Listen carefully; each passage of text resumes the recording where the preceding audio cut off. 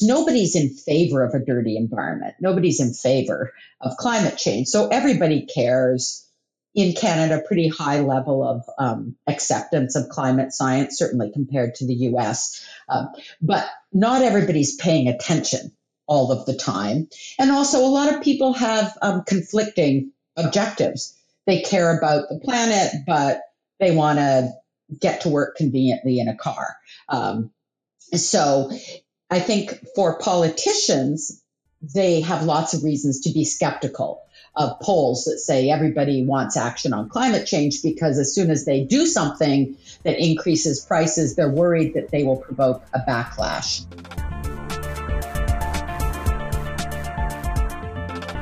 So welcome everyone to the Ecopolitics podcast.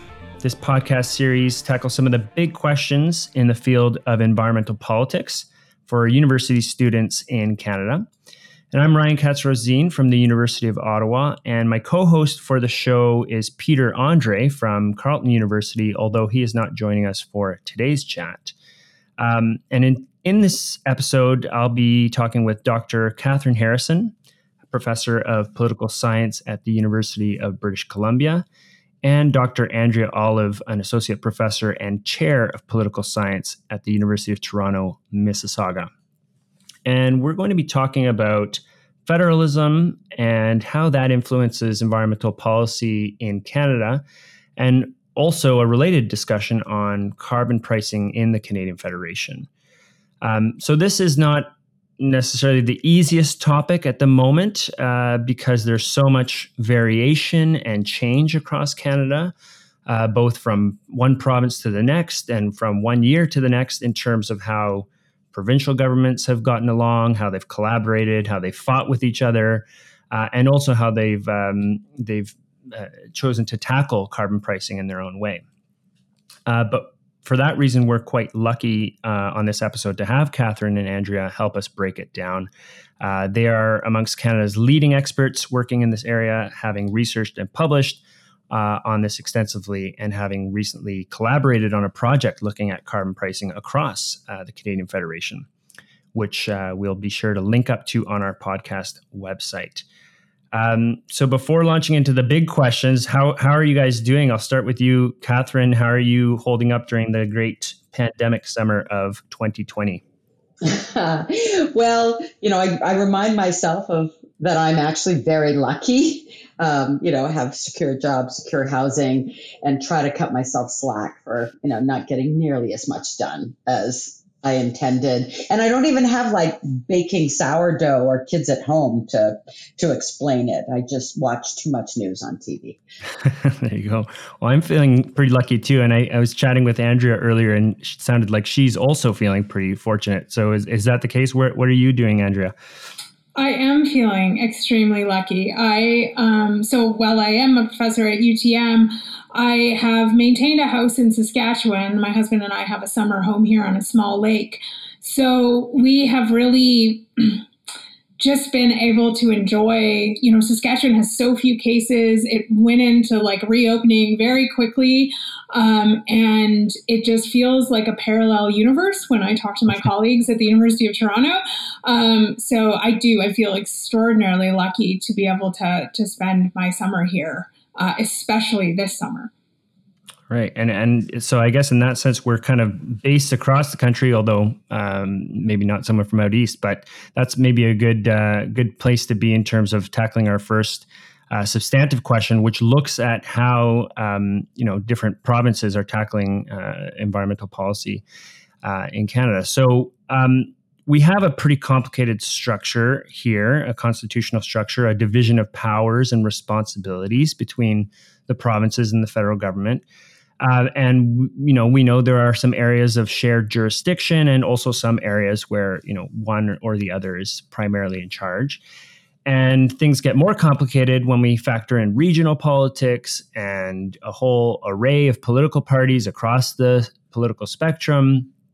And we have premiers that sometimes see eye to eye with each other, and sometimes they totally don't get along with the prime minister. And so I guess my first question, and I guess it is a big one, and starting with Kathryn, as you've looked at this for quite some time, is, what do you think are some of the ways that this complex constitutional structure shapes or maybe constrains and limits how environmental challenges get tackled in Canada, particularly compared to other types of constitutional structures? Oh, that it is a big question. Mm-hmm. I think of federalism as a really complicated machine, and it's got all kinds of different levers. And in the Canadian case, it's got 11 different steering wheels, 10 provinces and the federal government. And that can be great if they all want to go in the same direction. So you've got, some provinces steering in the areas that they know best and the feds, and they're all going in the same direction.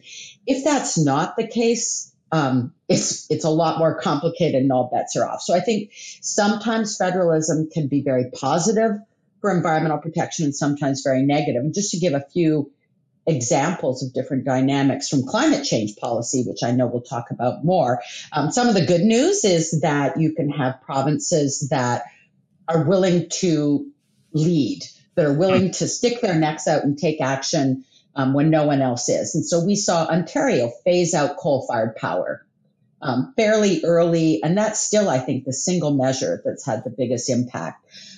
You see, with 10 provinces, you've got more possibilities for innovation. So we've seen innovative policies emerge like low carbon fuel standards, actually initially came from U.S. federalism, but migrated to Canada through BC, revenue neutral carbon taxes, and then sometimes diffusion of those really good ideas to other provinces and then to the federal government. So Ontario's coal phase out is now national.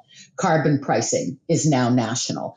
But on the other hand, some of the negative things are Canada's a big country and there's such different economies in different provinces, and the more carbon intensive provinces aren't always following the leaders. They don't want to follow the leaders. They want to develop their fossil fuel resources. And we also, on top of that, have this norm. Now, it's not a constitutional requirement. It's a norm in the Canadian Federation of seeking consensus, federal provincial consensus. And what that's meant is that on many occasions, provinces that are most resistant to taking action on climate change have vetoed national or Canada-wide action. So for, at least 15 years, the province of Alberta blocked the idea of a national emissions trading program. For a long time, the province of Ontario, which used to rely even more on auto manufacturing, vetoed tighter tailpipe standards for motor vehicles. So, and sometimes they just all fight with each other, which is what they're doing with carbon taxes. And I'm sure we'll talk lots more about that. So a mixed bag. Right.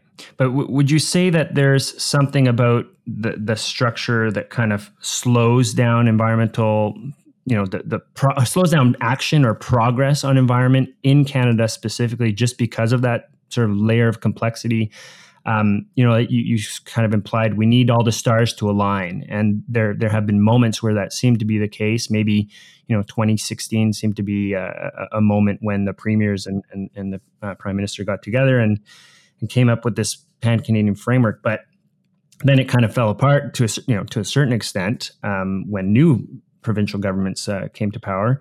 And so I guess I wonder, is based on international comparisons, is this something that we just have to live with, that this is something that really holds back and slows down action, or is this maybe seen in a positive light that there's these checks and balances on ensuring that we're not going too quickly down a particular path?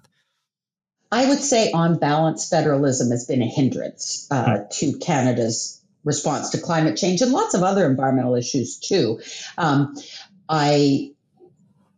It's not only a hindrance. There have been these positive moments. And I think the fact that Canada has Canada-wide carbon pricing is one of those positive things.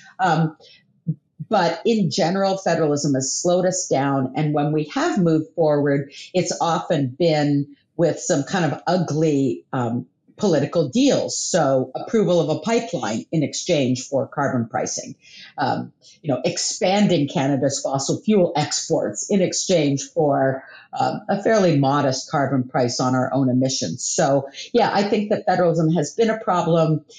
And that's because of the diversity of the federation and the, provinces like Saskatchewan and Alberta, in per capita terms, the carbon emissions per person would be the highest in the world if they were countries. On the other hand, we've got Quebec, which has hydropower, has relied a lot on natural gas, and would be kind of equivalent to a Western European, relatively low carbon intensity industrialized country.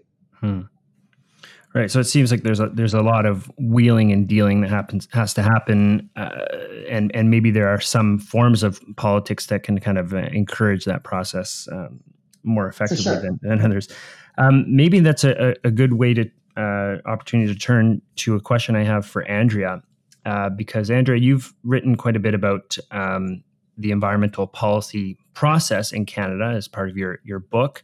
And, just like the federalist structure, that the process of forming environmental policy in Canada is quite multifaceted. It's quite complex. And it's not just a bunch of policymakers in the capital making the rules. So I guess one of the things I wanted to get you to talk about for students is, what are some of the other actors that are shaping the environmental policy process in Canada that students should be aware of, and how do they do that? How do they play a role in shaping the development of environmental policy? How do they get their foot in the door? Do some groups have more power than others? Do some actors know how to make this work? Okay, that's a great question. Although I will just say that your federalism question is always the final exam question in my environmental policy course. So I love that question too. And I like that I didn't have to answer it, so they don't know, what would I have said. For the, so who's shaping public policy? So we generally think, sure, it's the executive branch, right? It's the prime minister and the cabinet primarily in charge, but actually that's not the whole story, right? There are all these other actors that you sort of allude to, and I mean, just to name a couple, it would be sort of like Indigenous peoples and other citizens. Business and industry can be huge, sometimes too huge. NGOs, political parties, municipal governments can be, like in the climate world, that's a really big actor. And then, of course, the courts would also play a really significant role. I always like to have students focus on and sort of become more aware of their own role.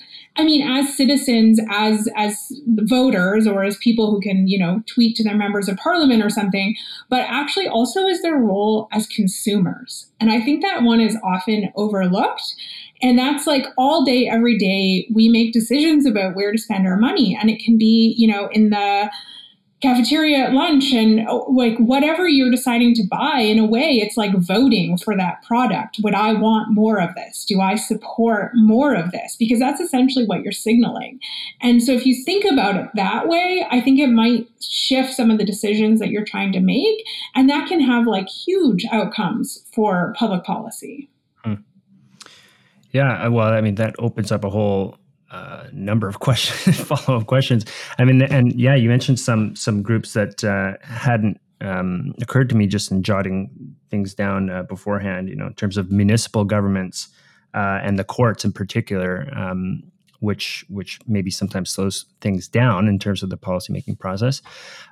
Do you think that some groups might have more access to the political process? I'm thinking here on reports we've seen in recent years about the level of lobbying access that certain groups, in particular, the oil and gas industry, has had in Ottawa and in some provincial governments as well.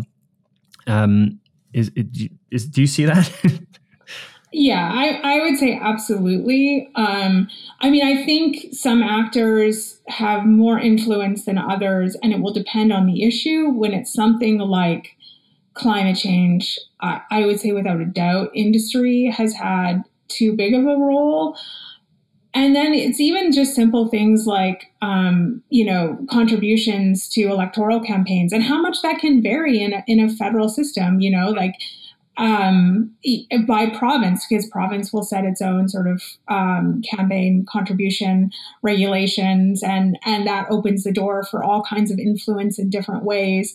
And it can be not always the most democratic way to go about influencing public policy. That's allowing money to speak, right? And to speak louder than citizens. Right. And on the flip side of that, we have seen a growing climate movement, and to a certain extent, a student-driven or youth-led climate movement in this country. Wasn't too long ago when Greta Thunberg was visiting, and there were some of the largest demonstrations and protests that we've seen in this country, and students across the country marching.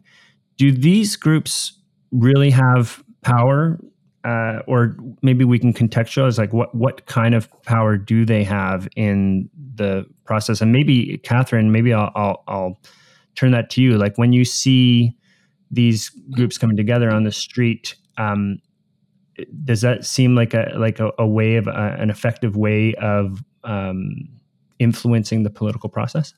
I think it can be, and I was tremendously encouraged by the youth-led protests that we saw in Canada last year. And I think the moments when broad public attention has really had the most impact is when the environment in general or climate in particular have been top of mind. They have been it's been the issue that's been motivating a significant share of the electorate. And I think we saw that in the fall of 2019.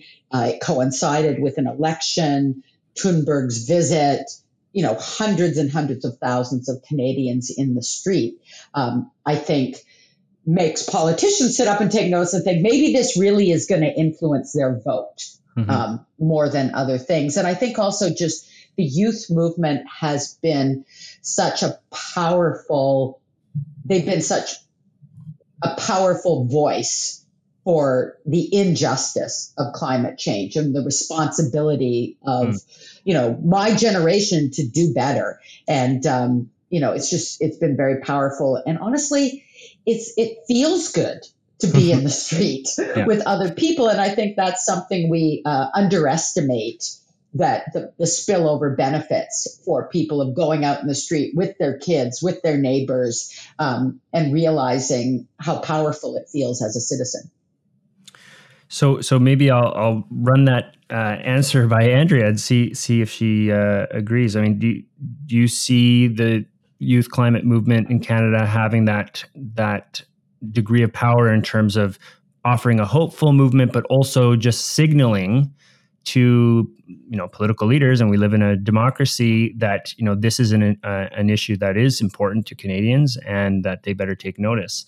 For sure. I think the spillover effects are actually huge. I think not just like inspiring people who are trying to make a difference to keep going, and that people do believe in what it is we're trying to accomplish. I think that's really important. But even just like conversations that, these young people are having with their parents, and just like that knowledge gain and information flow is, I think, really huge. And like, even if the impact isn't immediate, I always think politicians and the system maybe discounts future voters. But that's meaningful. And I do think it's important. I think it's really important. And I don't know how you feel about me like quoting Taylor Swift on your podcast, but like only the young can run, right? Like, I mean, that's it. And I do like getting young people involved in politics and really with their feet and going out there, like, oh, that's huge. That's huge. And so absolutely, I do. And I don't know if it's like, we can't just point and say, well, Saskatchewan still doesn't have a carbon tax, so it didn't work. I mean, it's not that simple, right? I don't think we should be looking for a quick policy flip, just based on some climate marches. But that's not to say that the climate marches didn't matter or that they weren't important. I think that's just the wrong metric. Well, that maybe there's an opportunity there to flip that back into a question about regionalism. We all teach young Canadians and sometimes older Canadians, but usually most of our students are young Canadians, and they do seem to be, on the whole, very aware of climate change. They, this is an issue they're going to be dealing with for the rest of their lives, and they're passionate about it. And I was intrigued to see large climate marches in places like Calgary, in Edmonton, and out west as well. So, to go back to you, Andrea, like, do you see the youth movement changing the regional politics that we have, particularly around energy? And I for one see maybe a little bit of a generational conflict emerging in Alberta in the near term, in terms of a generation that is kind of fed up with the way things are going in terms of climate politics, and then another generation that has benefited from a strong economy and jobs in a particular industry. So there is a large, I think, generational difference, and I can't speak to many provinces, but we did survey data in Saskatchewan back in February, so pre-COVID, asking people about like a transition off oil and gas. And we haven't released the data yet, but we plan to soon. I was with Emily Eaton at the University of Regina and Randy Besco at the University of Toronto, Mississauga. And like when you break it down by age, it's interesting because young people feel really differently than people like over the age of 45 or over the age of 40.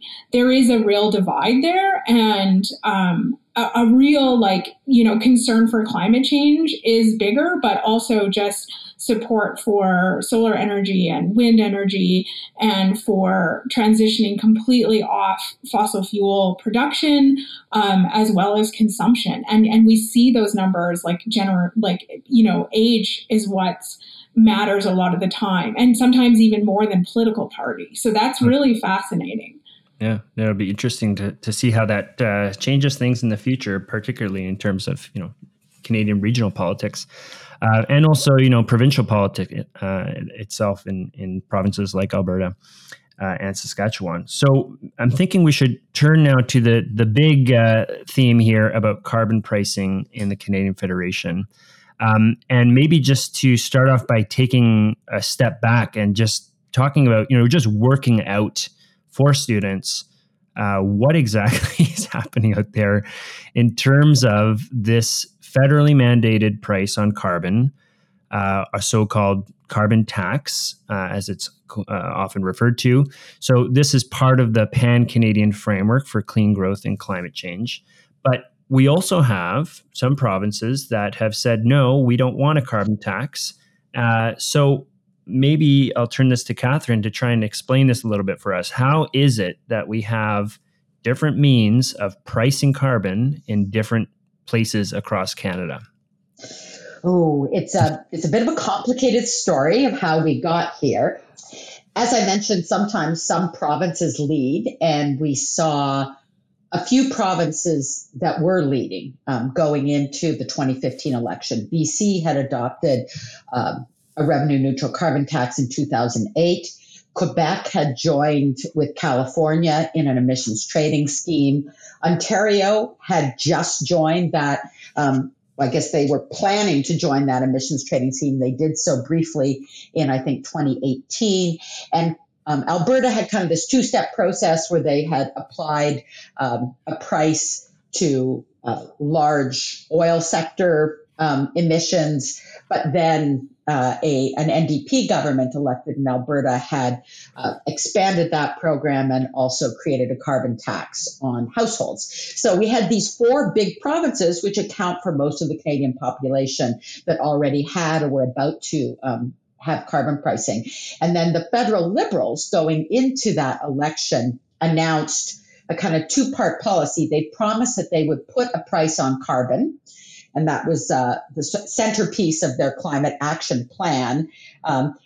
But they also said they would do it in partnership with the provinces. So they could have just said, we're going to do it Canada-wide, but they said, we're going to build on the actions of provinces. And I think that was not a constitutional decision. It was a political decision, that it meant that the idea of a national carbon price was less threatening to people in some regions that might have been worried about what the impact might be on their economy. And of course, it was facilitated by not giving a lot of specifics, what the price would be, who it would apply to, whether there would be a backstop. And then initially, the federal government, the new federal government, the Liberals that were elected, were getting along pretty well with the provinces. By late, I think, December 2017, the federal government and all provinces but Saskatchewan agreed to the Pan-Canadian Framework, which was a plan with a lot of different parts, some of them to be undertaken by the provinces, some by the federal government. The key part of that was that each province would undertake carbon pricing itself, but if they didn't, the federal government would step in. So things were looking pretty good until a great unraveling in 2018. There was a change in government in Ontario, and the new Conservative government withdrew from the emissions trading scheme that the Liberals had taken Ontario into.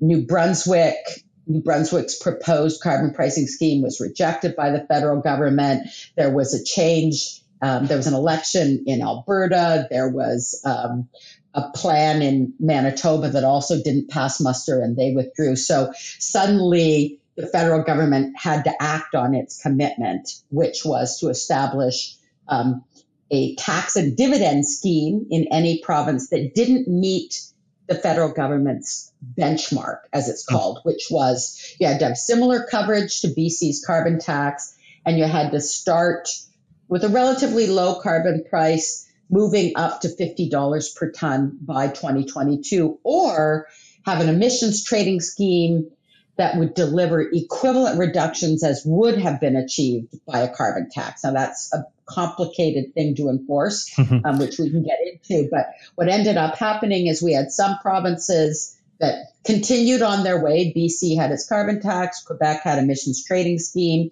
A few others adopted their own carbon taxes.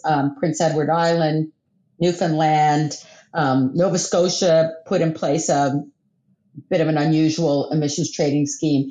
And then the federal government imposed a federal carbon tax in 5 provinces. Since then, a couple of others have adopted their own carbon taxes, and the feds have withdrawn. That's happened in New Brunswick, and I think it may have happened this month in Manitoba as well. So we've got a real patchwork of provincial carbon taxes, federal carbon tax, and 2 very different emissions trading schemes at the provincial level.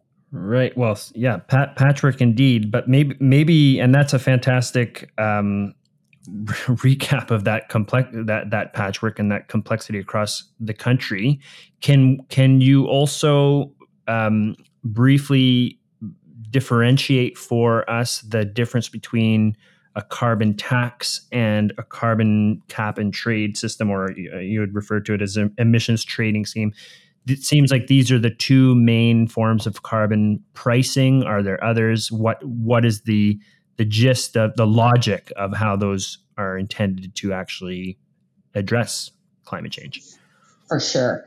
So I think one thing I would say at the outset is that any actions that we take that are going to be meaningful to mitigate greenhouse gas emissions will have an implicit carbon price. So it's just a question of how high that price is and how visible it is. So 2 forms of explicit and intentional carbon pricing are indeed cap and trade or emissions trading and a carbon tax. What a carbon tax does is it specifies the price, and then consumers and industry respond to that price signal by conserving energy, by switching to cleaner fuels, by innovating and coming up with technologies to reduce emissions. So the higher the price, the more they will do, but there's uncertainty about what the resulting emissions will be at any given price. The alternative approach is to specify the emissions, put a cap on emissions, and allocate those emissions by different means. Sometimes they're just handed out as a fraction of historical emissions to existing polluters. Sometimes they're auctioned off. But you know what the emissions are going to be, but you don't know what the resulting price would be. So people get their emissions allocation, and then they're allowed to buy and sell them.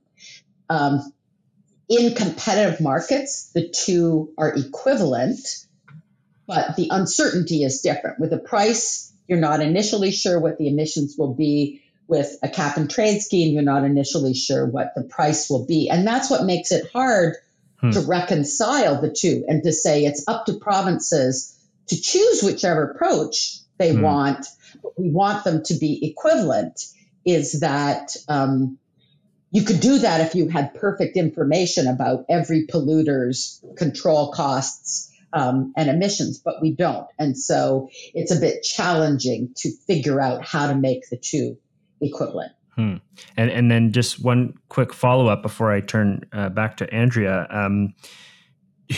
Is the carbon tax actually working? And maybe we have some contradictory evidence coming out of the case of British Columbia. And I'm curious to ask you, because you're familiar with this, but, did it's one thing to say that the tax reduced emissions on a per capita basis.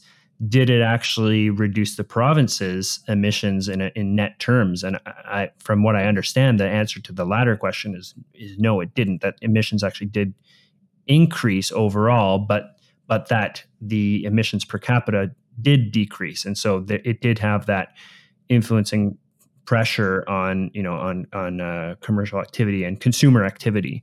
Maybe I'm wrong about that, but that was what I had understood. But do you think that a carbon tax in theory works, and is it working in practice in a Canadian context? I think it works in practice. In theory, yes, and also we've got a growing number of studies that it works in practice. I do think we have tended to establish, because carbon taxes are so controversial, citizens don't like taxes of any sort, and political parties, opposition parties, have taken advantage of that to raise a lot of questions. The implication has been that we have established a higher bar for whether carbon taxes work than regulations. So, for instance, we regulate emissions from motor vehicles. Those regulations have worked to reduce emissions from individual motor vehicles, but historically, the number of cars on the road have increased, and emissions from motor vehicles for a period of a couple decades were going up. People don't say regulation doesn't work. What they say is we need stricter measures. And I think there's a similar thing going on with carbon taxes. The BC carbon tax, because it was adopted in 2008 and because it was a textbook example of a carbon tax, it applied the same price to all sources. There weren't a lot of special carve-outs for powerful industries that we've seen in other sectors. It made it an easy one for economists to study. And we now have a growing number of peer-reviewed studies that have found that the BC carbon tax reduced emissions below what they would have been. They encouraged people to buy cleaner vehicles. They consumed less home heating fuels than they would have otherwise. They consumed less gasoline than they would have otherwise. And it had apparently a small positive effect on the economy rather than a negative one. So we know that emissions were lower than they would have been otherwise. But the price, we also know that the price was not high enough to drive emissions down to what's needed to address climate change. And that's true with lots of regulations as well. It's a tool that can work. It's economically effective, but it's not going to work. We're not going to achieve our goals, even for the 2030 Paris Agreement target, let alone net zero at $50 per ton. If we do it by regulation, that can work too, but it will cost us more than $50 per ton. Right. So that aspect of, how much does it's much harder to see the cost, and when you're talking about it in the form of a regulation or even the cost of an unregulated, untaxed system in terms of the cost of climate change. Maybe I can, because you were talking about the political challenges to carbon taxes, the idea that there are these political lightning rods. And this, along with another aspect of the carbon tax, it being the federally mandated carbon tax, which I believe is revenue neutral. Those two facets seem to be points of contention for some of our colleagues in the field. And so if I can turn it over to Andrea, is a climate tax enough? What kinds of other things do we need to be thinking about, or do we need to be thinking about other types of tools, to use the word that Kathryn used, to tackle climate change? Yeah, so I mean, the Pan-Canadian framework actually is filled with a whole bunch of other things, and all we sort of ever talk about is the carbon tax. And you see even carbon tax is a wedge issue. So there's no doubt about it. And some of us try and use the language of price on carbon as though that makes it somehow different, or that, I guess, signals both a carbon tax and cap and trade. So it's a catch-all. Mm-hmm. But yeah, the word tax, people are not keen on that. They just don't want to pay more for anything. They don't want to be taxed. But then I think the other thing is, and so it's directly tied to this revenue neutral thing. So if people don't want to be taxed, then isn't the answer to just give them the money back? And then this leaves people with their heads spinning, then why are you taxing them in the first place if you're just going to give them the money back? It sounds insane. And then it's also, I think, the other sort of layer to that is the distribution of wealth across the provinces, or moving wealth from the West to the federal government, or perceptions that might be happening, and a lot of sort of animosity from people in the West being suspicious of how the federal government might be using any of the revenue that would be gained from a price on carbon across the provinces. Meaning just simply that, it wouldn't be in the best interest maybe of Saskatchewan to allow, the Trudeau government the ability to then use that money however it wants. And so that sort of speaks to a mistrust. And I don't want to be super cynical on your podcast, but that's sort of at times the reality of the situation. And so I do think there's a ton of room to talk about other issues that are directly related to climate change, but are not maybe as much of a lightning rod. I mean, I still think conservation is a discussion worth having. So just using less is something that we don't tend to talk a lot about. But just using less energy, I think, is a conversation that's still worthwhile. And maybe that seems silly in the grand scheme of things. But I do think that message still needs to be out there. And then there's, alternative energy. If you look at a place like North Dakota, and I might be the only person in the world who talks about North Dakota on a regular basis, but because nobody looks at North Dakota. But the interesting thing about them is they've decided to just become an energy superpower. And so they're going to produce oil, but they're also going to produce wind, and they're going to produce a ton of wind. They're going to be one of the largest wind producers in the United States. And that discussion is not about climate change. They're not talking about doing wind energy for climate change, for reducing greenhouse gas emissions. Yes, those are great spillover effects, and I'm sure that makes environmentalists happy, but that's not why North Dakota is doing it, or that's at least not how they're talking about it. And so that's one, I think that's a pathway forward for Saskatchewan, for the New Democratic Party here, to stop talking about the carbon tax and to instead start talking about all of our solar energy, all of our wind energy, and really get embracing that. And maybe that's never going to be enough either, but all of these little things combined might lead us somewhere worthwhile. So one of the questions I was going to ask was, who gets it right when it comes to carbon pricing? And I'm defining who broadly there, whether it's a province that's getting it right, or maybe a particular researcher or writer or analyst. And you had outlined, North Dakota as a jurisdiction that's maybe having some important discussions, not so much about how do we tax and price carbon, but about energy, creating lots of energy, becoming an energy superpower, and also identified people who are asking questions about consumption, conservation. How do we consume less? Kathryn, when you are asked, who gets it right, what jurisdictions or people or writers come to mind in terms of getting this discussion about how to price carbon effectively or how to reduce emissions effectively? It's funny because Canadians have been bathing in this toxic debate about our carbon tax for years, but certainly since 2018. And the rest of the world loves it and is so excited about what Canada's doing, because I think there's a difference between, unfortunately, good policy and good politics. I think the federal government's tax and dividend program is well designed. It applies broadly. I'm a fan of giving the money back, although I think it would have been better if they sent quarterly checks rather than having a much less visible tax credit in the annual tax rebate.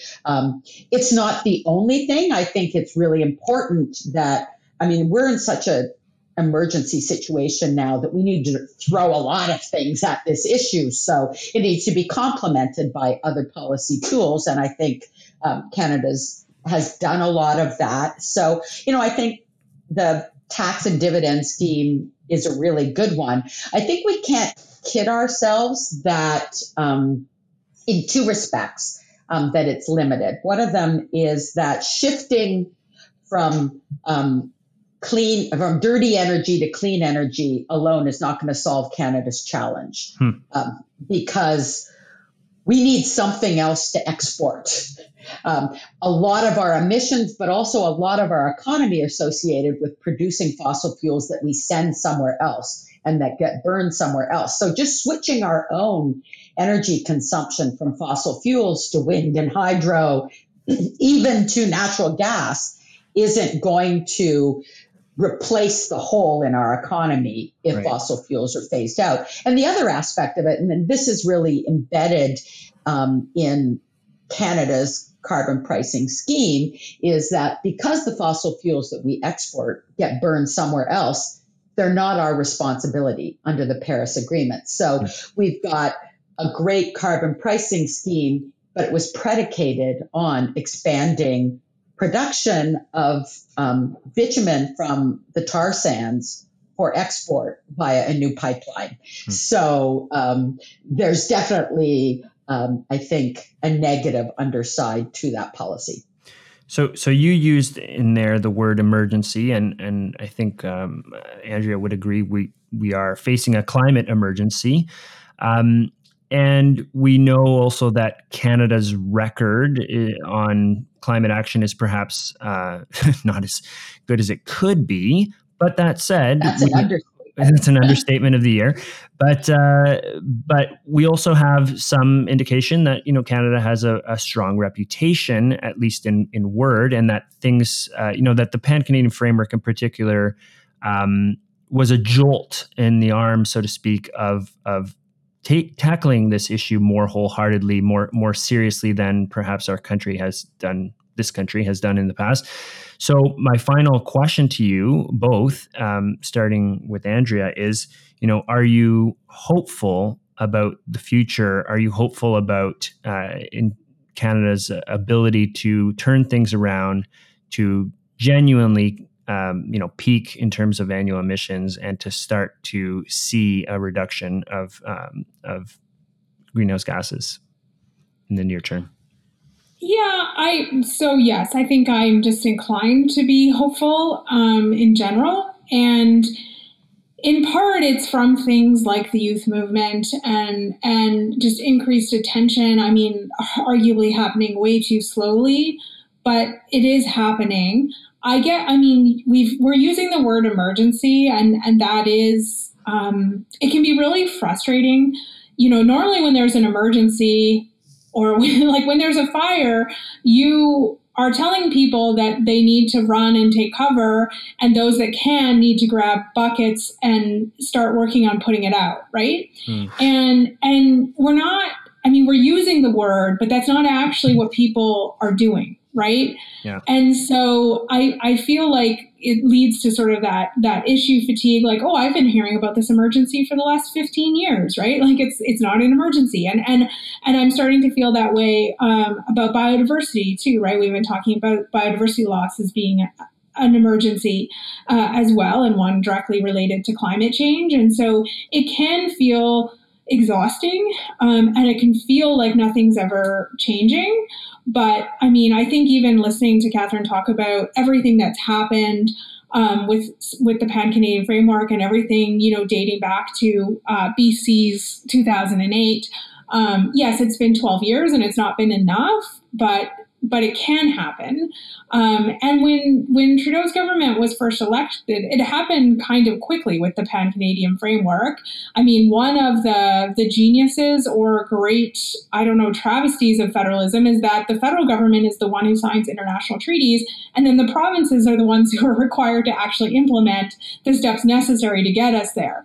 And so the federal government can keep showing up and, at these UN summits and keep agreeing to things, and then come back and say to the provinces, look, I made this promise, we have to do it.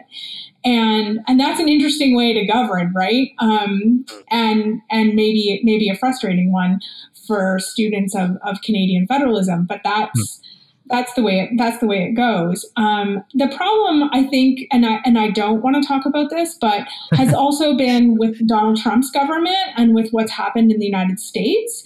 And I feel like there's been a lot of momentum lost. I think if Hillary Clinton would have won the election, I think things would have looked very different. I think Trudeau and Clinton would have set North America down a different path. And that's, I don't want to drag that out too far, but I do think the influence of the United States has been huge, and in a very negative way. And so it's been difficult for Canada to keep focused and keep doing what we're doing and pretending like it matters when the United States has been so reluctant. And not just reluctant, but like absolutely like dead weight dragging the world back. Yeah. And that's the really, really frustrating part to me. And there's not a lot that Canada can do about that. Well, we'll save some tough questions for the U.S. context and Trump for our discussion with Matt and Stephen, which is coming up in a few weeks. But thank you for that. And Kathryn, do you feel hopeful when you're looking at the near-term future? I'm a mixed bag on that one. I draw a distinction between optimism and hope, and it's not original. Rebecca Solnit is an American writer who's written a lot about hope in a dark time. Optimism is sort of, what do you think will happen? Do I think good things are happening or not? And hope is what could happen. I think as a scholar, am I optimistic? There's a lot of reasons for concern right now. I think if there's a challenge to the federal carbon pricing regime that the Supreme Court will hear, if that fails, I think the federal government could pivot and do other things, but we'll have lost a few more years, and that will be very troubling.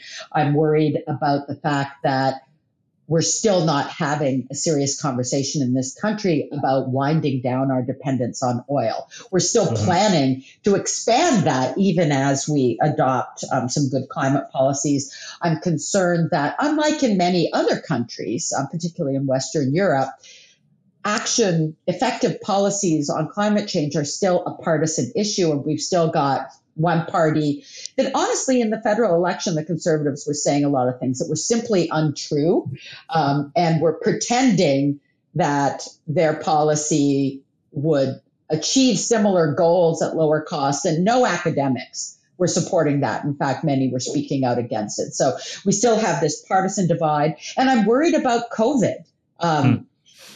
Sort of taking the wind out of the sails of the youth climate movement. It's redirected voters' attention. But that said, the reason I'm still hopeful. I choose to be hopeful that we could do better. And I think the fact that Canada has adopted a number of really good policies. Carbon pricing is one of them, but lots of other things are happening at the federal and provincial level.